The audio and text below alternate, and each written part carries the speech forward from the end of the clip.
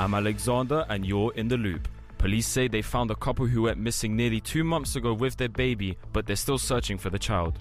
Constance Martin is thought to have given birth just a day or two before she and Mark Gordon abandoned their car by a motorway. They were arrested in Brighton last night on suspicion of child neglect. Detective Superintendent Lewis Baseford suggests the couple aren't talking about where their baby is.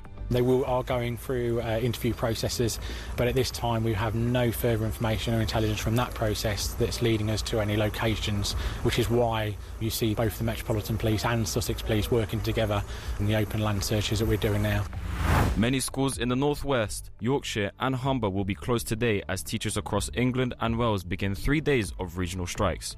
The government says the walkouts are unforgivable because they've offered fresh talks. But the National Education Union argues no minister has tabled a new deal.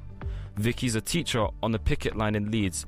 She says that the action isn't just about the bigger packets. The majority of people here, it's not about how much money they're going to increase our pay. It needs to be funded, because if it's not funded, our head teachers cannot provide the support for the children. They have to find the money elsewhere. Florida Governor Ron DeSantis has signed a bill that gives him control of the Disney World district, declaring there's a new sheriff in town. The sprawling theme park was previously a self-governing area. It's being seen as retaliation against the company over its opposition to so-called Don't Say Gay laws, curtailing education about gender and sexuality. That's your Loop News Roundup.